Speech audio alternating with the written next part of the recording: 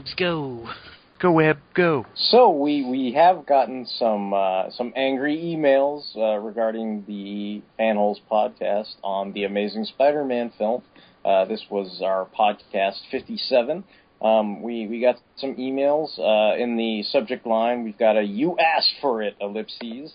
And this is from our biggest, our second biggest fan after Tom Spielman. This is Deek Winsome. And so he's just letting us know. You told us to write in angry emails, so here is all of my rage! ! I wish you guys had invited me on your Amazing Spider-Man show so that you could have had a counterpoint to the Raimi hate, Garfield love. I get it. I know it's cool to say you hate Raimi's films. You see, after seeing ASM a second time, I have to say it is one of the worst superhero efforts of the past couple years. So I'm assuming he's seen like the new DVD, Blu-ray release and everything for the second time after seeing it in the theaters. I fail to see how it's any more true to the comic than Raimi's movies. At least Raimi got the essence of Spider-Man. This movie just got a few more details right, but totally missed out on what Spider-Man is all about. In several instances, I think you guys were not even remembering the Raimi films correctly in many instances. And now we're going to take a brief pause from reading the email. So that Mike, I think, wanted to just say some things about the not remembering things correctly. I was just going to say, first off, I don't think, like you said, it's cool to hate on the Raimi films and, I don't think it's cool or new to say that. I mean, as long as I've talked to, Derek, he's been, fairly, lukewarm on the Raimi films at best, and, I thought the first two were, honest, really enjoyable efforts, but they've aged badly. Their flaws have become really apparent over time, and maybe, Amazing's flaws will eventually, wear down on me eventually, but I thought that the movie's, emotional high points, outweighed a lot of those flaws. So, I guess we'll see. Maybe in 10 years I'll be Amazing sucks, and, the new sensational Spider-Man movie, featuring whoever's playing Peter Parker is, where it's at now, but, But I also wanted to say, we're not remembering stuff wrong, Deek. You're remembering stuff wrong, and I'll bring it up when Derek continues. Okay. So he just wants to say, first, let's talk about your comparisons to the quote-unquote weaknesses of the Raimi films. Now, just for the record, I'm throwing out the third Raimi film. I think that's unacceptable, but I'm just going to say that while I'm reading this, which was junk. However, Amazing Spider-Man had all the same weaknesses of the Raimi films and a few more. You talked about crying Parker? ? He cried just as much in ASM as he did in the first two Raimi films. Organic web shooters? ? How is stealing his web shooters from Oscorp and modifying them any better? Spider-Man can't keep his mask on? Yeah, that happens again and again in Amazing Spider-Man. Well, I was going to say, Spider-Man did not steal his web shooters from Oscorp. You're remembering that wrong, Deek, so take that, man. No, in Amazing Spider-Man, he built his own web shooters, and he just modified, Oscorp's, their biopolymer cords or whatever to make his web. So he just kind of, reverse engineered them. So yeah, that's kind of how I took it, that it was just a reverse engineering stuff. And basically, I was going to say, you pretty much always indicate, Derek, I think that's a lot better than a concept that was originally going to be, a metaphor for masturbation. So, yeah. And what else was there? Oh, the crying. I don't think we complained specifically about Peter crying in the Raimi films. I know Brian kind of said he didn't like mopey like Peter, or he felt Peter in the Raimi films didn't seem happy a lot. And I kind of think that's just a consequence of Tobey Maguire naturally having that kind of mopiness about him. I don't know. What was the story you were telling us about the person that asked you about Spider-Man and Amazing Spider-Man and asked you if Tobey Maguire was in it? Oh, Justin? Yeah. Oh, yeah. I was at a friend's house today, and we were watching TV, and a commercial for Amazing Spider-Man for the DVD Blu-ray was on, and she was like, man, is Toby what's his face in this one? I was like, no, he's not in this one. It's like all new, actors and stuff. She was like, oh, that's great, because I love those movies, but I cannot stand Tobey Maguire. And I was like, nah, don't worry, he's not in this one at all. Yeah, well, the only thing, I don't know if I complained about the crying Toby or not or whatever, but I'll just go back to him throwing out the third film, which I don't think is fair, because crying Toby is at his worst in that third movie, like when they're in that bridge scene, and he just kind of has that scrunched up look on his face where he's kind of like, kind of, I mean, I don't know, like that kind of stuff is like, I think, if I did complain about the crying, I think that's what I probably would be focusing on. But I guess if you're throwing out the third film, I guess I don't have any ammo. I can't even remember if he cried or not in the first two films because I don't really care. Like I kind of like in Amazing, he cries when Uncle Ben dies, and he cries when Captain Stacy dies. I mean, what was he not going to cry there? Yeah. I mean, so well, whatever. So, but. Let's see. Okay, so we'll keep going. And finally, Parker himself. I'm sorry, but Toby's performance was heartfelt. There was a sweetness to his Peter Parker that Garfield's didn't have. Garfield's Parker had this hard edge to him. He was sullen and rude. He never thought of his Aunt May in ASM, just his own quest for revenge. To me, that was a significant departure from the Spider-Man I know and love. The Peter Parker I remember went to great lengths to protect his aunt from his double life. In ASM, he stands in the kitchen all cut up and bruised up, not giving any explanation other than a sullen look to his aunt, who is worried sick about his injuries. That's kind of an asshole thing to do, not the Peter Parker I remember looking up to as a child. I would say, like, Toby's Peter Parker does have, like, that kind of, I guess, like, what you said, sweetness and gentleness about him, but I don't know. I think you gotta, like, look at, like, the Peter Parker that's in, like, the Ditko stuff, and, that's a kid who's, at his core, he was good, but he also had, like, a temper and a chip on his shoulder, and I think that's really, like, a lot of Ditko's influence, where he wanted Peter Parker to be a total, like, outcast and stuff. And I can admit, like, Amazing's Peter is more of a modernized take of that, like, outcast thing. And, the skateboarding and, like, the neo-hipster stuff was a little going too far. But I still think it was a lot closer to the essence of, like, how Peter Parker was originally conceived. And, Amazing Spider-Man's Peter Parker, like, stands up to Flash before he gets his powers.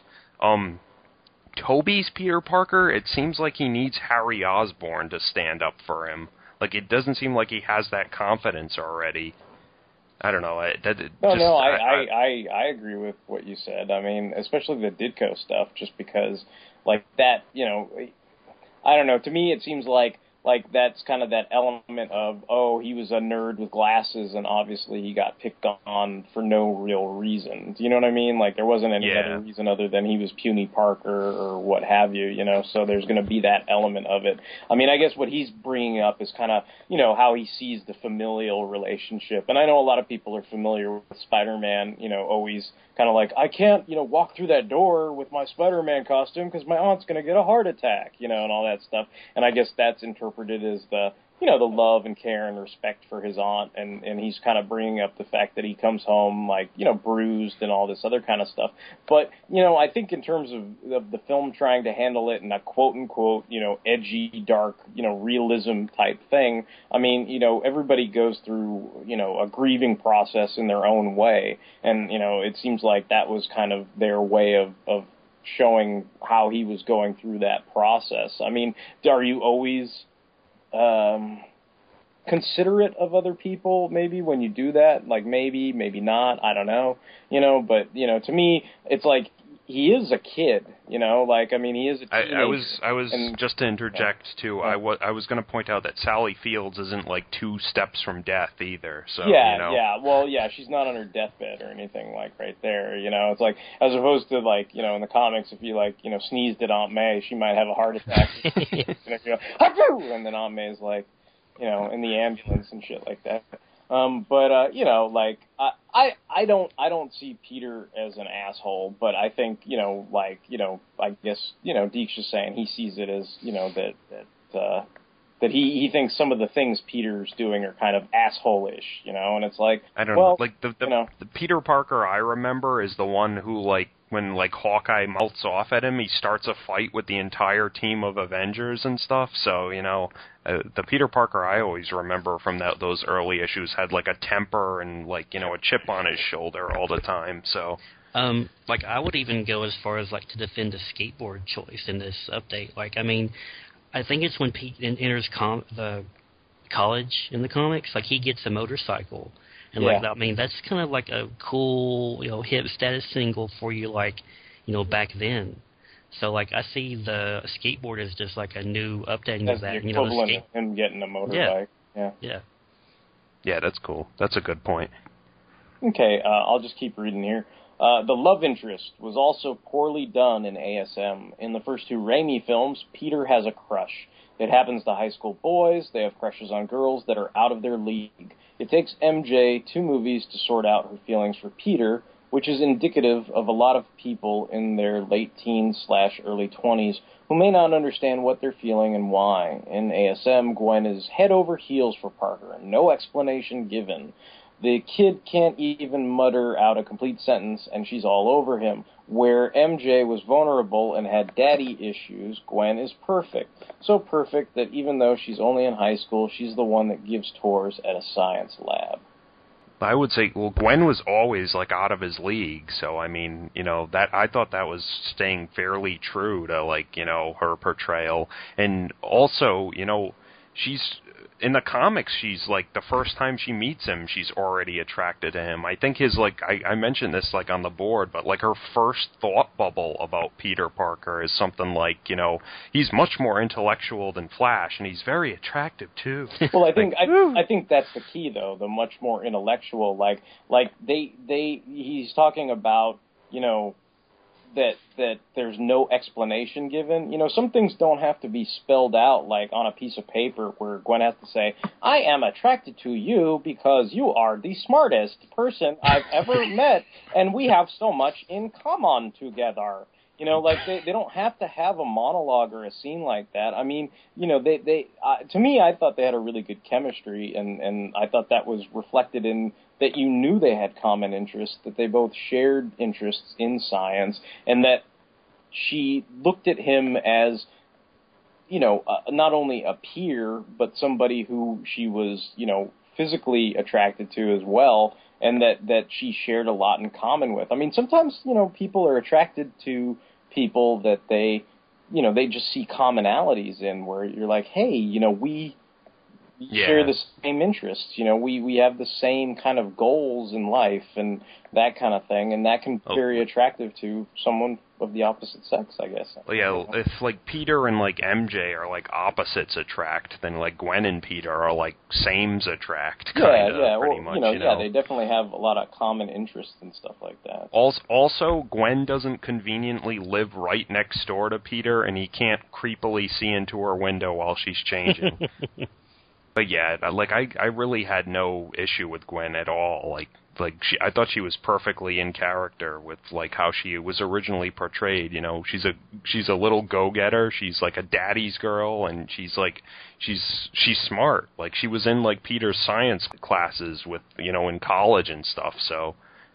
Yeah, I mean, I think it definitely leans more towards the the Romita Jr. and Jerry Conway years. I guess the only thing I would say is that, maybe in some of those early Ditko issues, she just maybe because of the way Ditko drew her or whatever it was, but you mean I call her Vulcan Gwen? Well, to me, she always came off as a little cold and aloof, almost bitchy. Where but I mean, I guess Vulcan is an easy way to... Ditko. Yeah, Ditko always drew her with, like, those weird eyebrows. I would just say that Proto-Gwen has more in common with the White Queen, and I guess post-Proto-Gwen is I know people, I think his problem is, I think he thinks that Gwen is Little Miss Perfect. And I don't know why people have a problem with that all of a sudden, like what the big deal is or whatever, but, I don't have a problem with that. I mean, they set this girl up to be, it's that kind of thing where you see your best friend and they get together with a girl and they're going to get married, and you just think to yourself, wow, like, she's perfect for you. Like, I mean, I don't know. And if that's annoying to somebody, like, in context of a movie, I guess that's fine. I mean, it's their opinion, but I don't really have any problem with it, Please, continue. All right, so we'll keep going. While Raimi embraced comic book logic, ASM's plot contrivances are so much worse. The Lizard is Peter's dad's former lab partner, and finding out about him leads Peter to the lab where he is bit, which is the same lab his girlfriend works at, ellipses, come on already. Instead of the spontaneous shows of support from New Yorkers in the Raimi films, which were touching, we get the contrived idea that a crane worker calls his buddies in the middle of the night, parentheses, assuming none of these guys are in a union, and says, hey, on the news that whole part of the city's being evacuated? Yeah, we need to all get down there and move our cranes. It's just a clumsy rewriting of what happened in the first Raimi film. Hell, the catalyst for it even started on a bridge, same as the Raimi film! Exclamation mark. Well, I'll take, like, I won't say the cranes are, like, perfect or anything, but I'll take that over, like, the spontaneous shows of support from, like, all the New Yorkers and stuff, like, in the first Raimi movie and, like, in the second one, too, I think. And, I mean, this might sound a little insensitive, but that kind of, like, I think that was, like, some post-9/11 kind of, like, pandering, I guess. I don't want to sound insensitive or anything, but that's like that's pretty much what it was. I mean, I don't know about like pandering, but I mean, I definitely think it has that post 9/11 vibe to it. And I don't disagree that the cranes and that scene are similar. Do you know what I mean? Like, they both serve the same purpose. It's a group of people that really have nothing to do with Spider-Man personally deciding to help him of their own volition. Well, see, I was going to add, just to throw this in really quick, like, I thought that scene was better in essence because it was about Peter helping one person who then, like, passes on the favor. Yeah. Well, to me, like, I think that scene, though, the catalyst, as he calls it, like, that catalyst scene, I don't know, like, I don't see why anybody wouldn't be on the edge of their goddamn seat for that scene.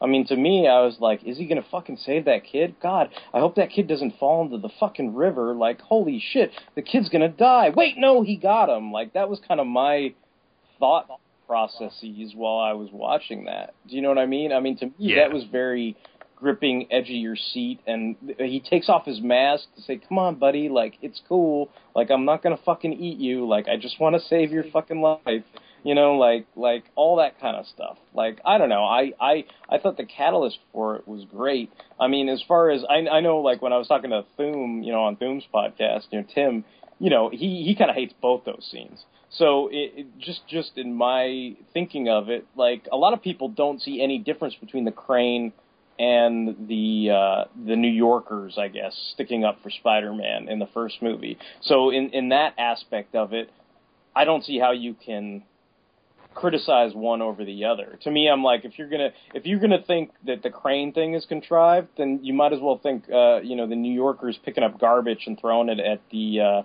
Power Ranger Bible quoting goblin is just as contrived. I mean, I don't know. That's my take on it. I agree with that. I'd like to point out, too, that, like, in the Raimi films, it seems like Spider-Man is, like, universally beloved by everyone in New York, which is pretty much diametrically opposite from, like, every other portrayal of Spider-Man, so that kind of, like, always kind of annoyed me. CGI masses of people that cheer for you are CGI.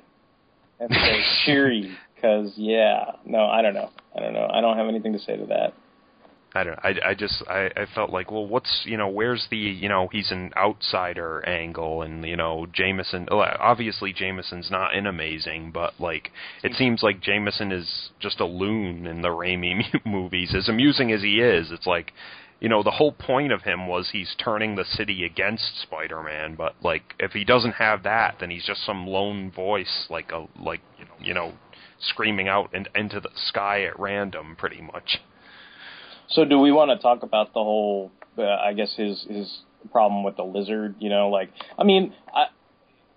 all I can say to that is, like, have you read Spider-Man comics? Like, I mean, there's so many, like, I mean, this was the fallout between Steve Ditko and Stan Lee way back in the day. It's like, does the Green Goblin turn out to be somebody that Spider-Man knows, or does it turn out to be some guy he's never heard of before and has no idea who it is? You know, and Ditko was all for it being this unknown person that had no connection to Peter Parker's life, and, you know, Stan Lee wanted it to be Norman Osborn because it was some kind of payoff for people who had been reading about all these supporting characters, and the reveal, you know, to them meant something, I guess, in terms of the context of the story. So, I mean, come on, the Molten Man. I mean, the Molten Man is fucking, you know, Liz Allen's brother, and Liz Allen's married to Harry Osborn, who is the son of the Green Goblin, who is, like, you know, the enemy of Spider-Man, but he's best friends with Peter. I mean,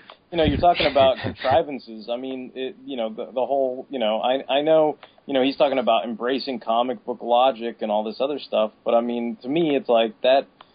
All that, to me, all the lizard stuff, that's what it is. I mean, if you really hate all that so much, then you just have to love, I don't know, to me it's like you must love, you know, like when they try to, you know, quote unquote spruce up comic book movies by, like, you know, inventing you know, like, you know, leather outfits for the X-Men so that they can, you know, yuck it up about yellow tights and, you know, things that, you know, quote-unquote, make sense in the context of the quote-unquote real world. It's like, I don't know. That's just me, you know.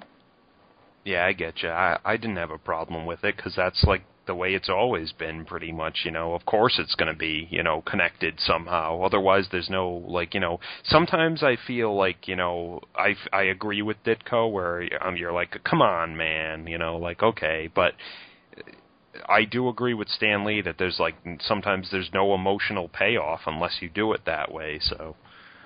Like, I always felt like mysteries like that, you know, it's like, you'd want, you know, the Hobgoblin to at least be somebody, you know, that you knew, you know, so it's like, you know, whether it's, you know, they were trying to make it like, oh, is it Flash Thompson, is it Ned Leeds, you know, and then eventually, you know, they kind of, you know, way later kind of said, oh, it was Roderick Kingsley, you know? But it's like at least all those guys were sort of, like, I always hate, you know, mysteries, whether they're in comics or, you know, I guess you couldn't really do this in a film, but it's like, how could you just pluck somebody who's never been in, you know, it'd be like doing a Star Trek movie, and you're like, oh, who's the evil bad guy, you know, who's killing us all?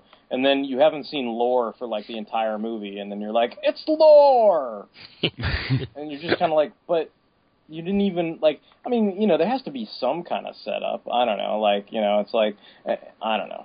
But, you know, I guess another thing he's grumpy about is the connection to Peter's parents and all that kind of stuff. So, you know, I mean, you know, I guess, you know, look, if you think it's contrived, then there's probably not too much, you know, that we can do about it. I'm sure there's other people who agree with Deek, who think a lot of that stuff is contrived and stuff like that. I don't know if that means it's worse than, you know, like Sam Raimi's film or whatever. You know, it's like, I mean, they've got the whole, you know, Harry, you know, Norman school, you know, thing. You know, it's like, oh, well, the only thing is that Uncle Ben doesn't play poker with Norman Osborn. But it's like they still got Aunt May making turkeys, and Norman Osborn's carving the damn turkey. I mean, come on. Like, I mean, that's, you know, it's like, to me, that's just as, like, silly as, you know, thinking, like, you know, it's like at least Kurt Connors isn't over there carving turkeys with Sally Field and shit, you know, like, I don't know. But, okay, so we're almost done here. I think I'll just read the rest of it, and then if there's anything else we want to say, we can respond to it. But I'll just read the last couple bits, because they're all kind of one-liners.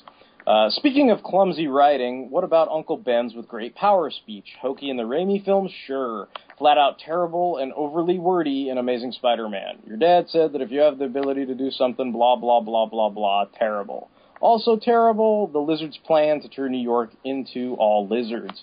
And his super ability to call lizards to him? Is that what was going on?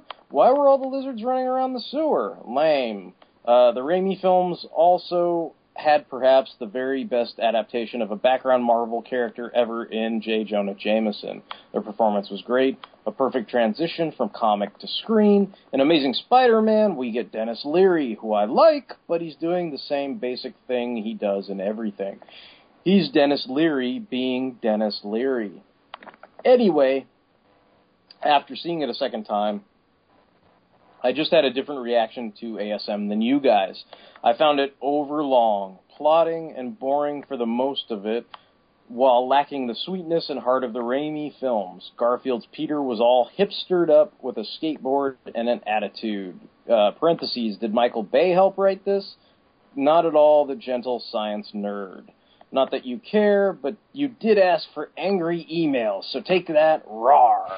Literally, it's RAR is written. I didn't just make that up. Well done, Deek. Well done. So hope the next podcast. Deek. Yeah. Hope the next podcast comes out soon, guys. Despite our different takes on ASM, you're still fun to listen to. So, we appreciate the emails. We like getting feedback one way or the other. I mean, it doesn't matter if you don't agree with us. I mean, obviously, there's plenty of things that I think that people don't agree with me on, so I'm still waiting for a bunch of angry emails about, why Starfire is not, whatever. But, I guess just the last couple things was Uncle Ben and Lizard. Well, the Lizard's always had the power to talk. Yeah, I was going to say he's that's always been from his very first comic appearance. He's always had a telepathic link with with reptiles. With reptiles in general, yeah. Like he could talk to like crocodiles and all kinds of shit, right? So if you think that's lame, that's one thing. Like, that's fine, but then, I don't want any people yelling at me about why DC Comics is lame, because the Lizard can talk to lizards, so leave DC Comics alone! That's all I really have to say. I was going to say, his plan wasn't to make everyone into lizards. His plan was to make everyone like him, which circumstantially, yes, meant that everyone would have become a giant lizard. But, he wasn't exactly thinking clearly, under the influence of whatever, the serum or whatever. And, he even snaps back to normal at the end and, helps, pull Peter up when he's, changing back to human. So, he couldn't have been thinking clearly or anything. Well, I don't know if, again, I don't know if you need to have this scene spelled out for you in a monologue, but, if you really need the Jurassic Park scene where, John Hammond comes in and goes, "Oh, there is the mammalian part of the brain and the lizard part of the brain. When Connors drinks the serum, the lizard, the reptilian part of the brain becomes big and huge and messes up the mammalian part of the brain, just basically explaining why he's, all zonked out and, trying to do all this kooky shit because he has, this kind of reptilian nature instead of, the nature of a human being. But, to me, I just kind of, I just took it as it was. Yeah, exactly. I was just kind of like, this is the way it is. So, I didn't have to think about it that much. But yeah.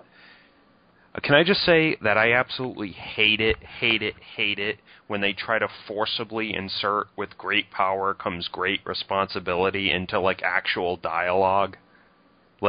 I don't know. I'll take Martin Sheen's basic rundown of that phrase over Cliff Robertson actually having to insert it into dialogue. So yeah, you can say it. We're on a podcast. We're talking. You can say whatever the hell you want, man. Well, thank God I have permission. Yeah. But it's called Fanholes, not what you like. Yeah.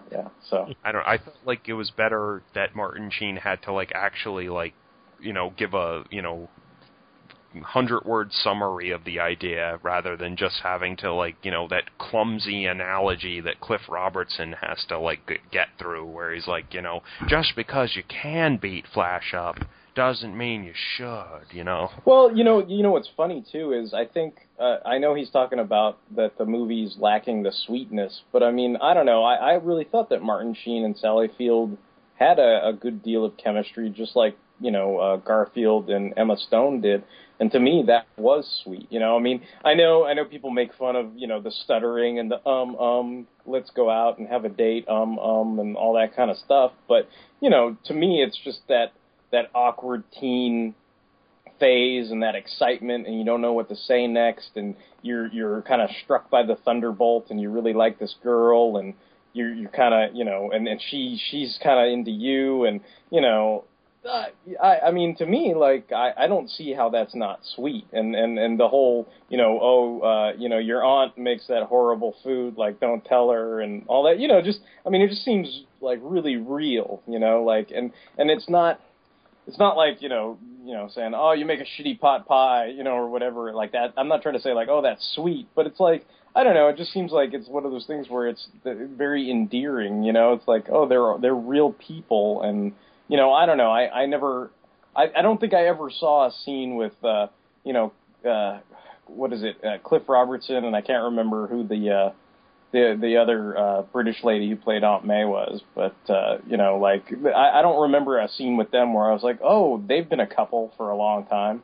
Do you know what I mean? And whereas this, like, that scene with Sally Field and Martin Sheen, I was kind of like, oh, they've clearly been a couple. Like, they clearly have been together for a long time, and you, even though there's kind of some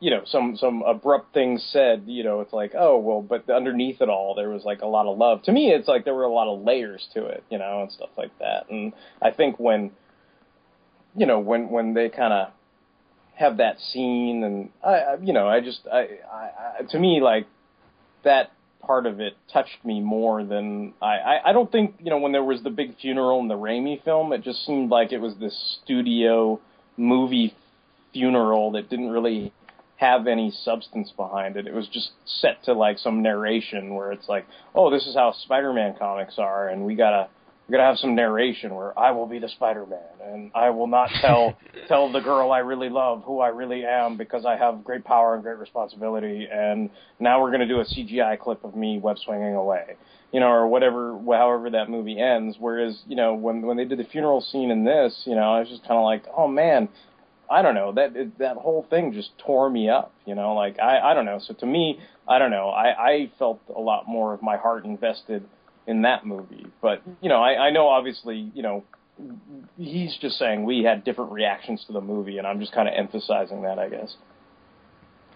Also, I will take Dennis Leary's, like, ultimate Captain Stacy who actually contributes to the plot over James Cromwell's lip service Captain Stacy who doesn't do anything in that movie. Well, remember, we're totally not counting Spider-Man 3. Yeah, that's true. I guess I can't bring that up, so. Didn't happen. It didn't exist. Like, it never happened. I don't know. I don't even like Spider-Man 1. Like, I'll go to bat for Spider-Man 2, but, you know, but that's just me. And I don't know if it's like, I don't think it has anything to do with popularity or whatever. Like, I always felt that way. Like, I remember I was unpopular, actually, because I had that opinion. I remember coming out of the theater when I saw Spider-Man, and people being like, so what'd you think, man? What'd you think? It was awesome, right? It was awesome. And I just kind of went, And they're like, what? You know, like, you're crazy. Like, that was awesome. And I'm just kind of like... I think I was just so, like, blown away that I had just seen, like, an actual, like, Spider-Man movie that I, like, kind of overlooked, you know, a lot of things back then, and, like, over the years, rewatching it, I was kind of like, you know what, this movie does have a lot of problems. But yeah, so basically that was a angry fan mail. So we wanted to read that on air and, you know, kind of go over some of the points, and then, you know, we just figured we'd like to chat about a few of the points that were made and kind of think of this as an addendum to the podcast Spider-Man, Amazing Spider-Man podcast, you know, podcast 57 or whatever. So, yeah. Thanks, Deek. Thanks for letting us tear you a new one on air. No, but thanks to Deek. We're still cool. We're still cool. Seriously though, thanks to Deek for listening to the podcast and also you know, sending us feedback, because, you know, it's good to get feedback and know, you know, what people's thoughts are on stuff, and, you know, people don't always agree, but that doesn't mean that we don't share common interests and you know, we enjoy reading the emails and hearing what he has to say about it, because, you know, it's stimulation for the brain, and everybody likes to kind of have discussions and topics and everything like that. I mean, that's what Fanholes is all about.